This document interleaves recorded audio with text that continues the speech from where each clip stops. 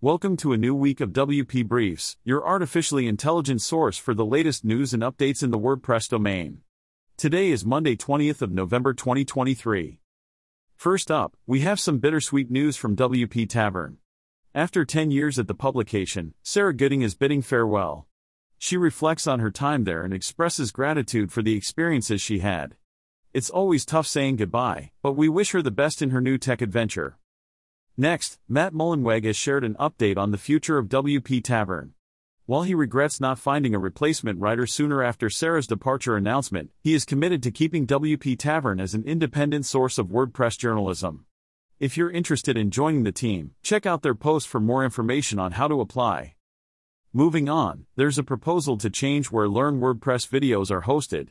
The suggestion is to transition from WordPress.tv to the WordPress YouTube channel. This change would allow videos to be hosted without any advertisements, ensuring a seamless viewing experience for users. In other news, building websites just got a little easier with Gutenberg's social link block. No longer do you have to manually enter social media URLs. This tutorial explains how to dynamically populate them based on user-entered information. Say goodbye to icon libraries and hello to convenience. Now let's talk about making websites interactive with WP Interactions. This new tool allows you to set triggers that initiate various actions like fade effects or updating post metadata.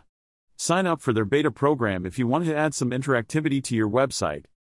Shifting gears, there's been some discussion about the future of page builders in WordPress.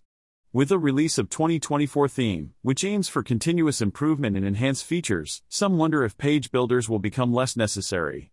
However, the author believes that a strong default WordPress experience can coexist with page builders, catering to different user needs. Lastly, we have a new video from WordPress TV on WordPress and the indie web. This presentation explores the indie web movement's principles of openness, decentralization, and ownership and how they align with using WordPress to build your own indie website.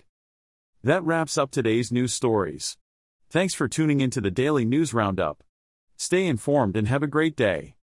If you enjoyed this episode, please share on social media.